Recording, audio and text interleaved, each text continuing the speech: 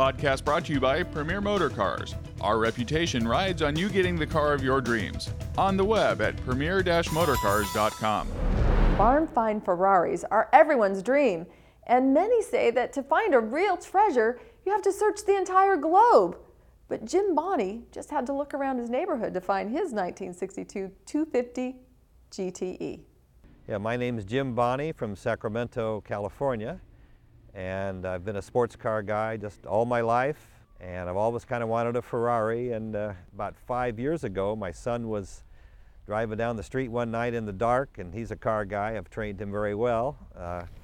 He saw some taillights up ahead, and so he followed the lights home and sort of made a mental note of where the guy lived. And so I went back about a week later and knocked on the door and told him I lived in the neighborhood and I see his car riding around every once in a while. And I said, "Can I see it?" And he said, "Well, sure." So we popped open the garage, and here amongst all the junk and stuff hanging from the ceiling and stuff leaning on the car, sitting on the car, was a white, ivory actually, Ferrari 250 GTE. He bought it in 1967 from an Italian sports car garage near the Broadway Tunnel in San Francisco. And I said, "Great." I said, "You ever use it?" And he said, "Well, I drive it 3 or 4 times a year, but it used to be his daily driver." He worked at McClellan Air Force Base in Sacramento. And I said, "Well, you know, I've always wanted one of these. Would you like to sell it?" And he said, "Well, not really. You know, I just like it. I've had it all these years." And I said, "Well," this was about 5 years ago, I said, being real generous, I said, "You know, I'll give you $12,000 for it." And he said, "No, thanks anyway. I think I'll keep it. I really like it." And so I said, "Okay." So I started going back about every 6 months and talking to him and offering him the same amount and not getting anywhere. So finally I said, "Well, how am I going to buy this car?" So I said, I got an idea. I said, "I'm going to play the wife card." So I waited around the corner till he went to work one day and went up there, knocked on the door, and his wife came to the door, and I said hi, explained who I was and that I'd been talking to Larry for years about selling his Ferrari. I've always wanted one. And I gave her my business card again. This time I was more generous. I wrote $15,000 on the card. So I figured she might want some drapes or some new carpet or who knows what. So maybe remodel the kitchen. So I figured she'd give him the card and maybe stick the needle in the side and give it a few turns. And so then I left, but I didn't hear anything for about 6 months. I thought, well, nothing's ever going to happen from that. And it wasn't 3 days later, I got a phone call at my store and said, "Hi, this is Larry. You expressed an interest in my Ferrari." He said, "Oh, Larry." I said, "I'll be right over." So we went over there, looked at the car again, and went out and drove it.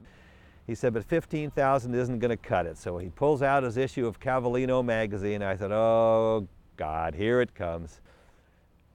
Opens it up and looks at the price guide, and he says, "See right here, it says it's worth $30,000 to $60,000. Luckily for me, the issue of Cavallino was August 2003, and I bought the car in April of 2006. So he said, "Well, but I know it takes a while to find a buyer, and it's a lot of work and all of that." So he said, "So I'll sell it for $20,000.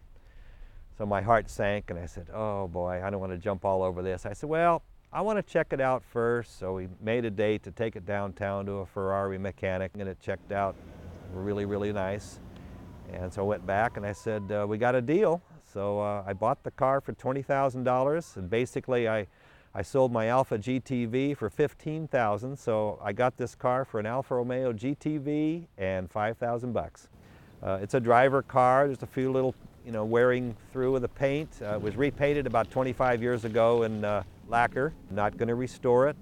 I might do little touch-ups on the paint where it's worn through a little bit. May or may not redo the interior. The engine was rebuilt in about 25 years ago also by Griswold in Berkeley. Drives great. We didn't have to do too much to get it back on the road. We did an oil and filter change. We did have to rebuild the generator. It wasn't charging. Doesn't use any oil. Brakes fine. Just enjoying the car immensely.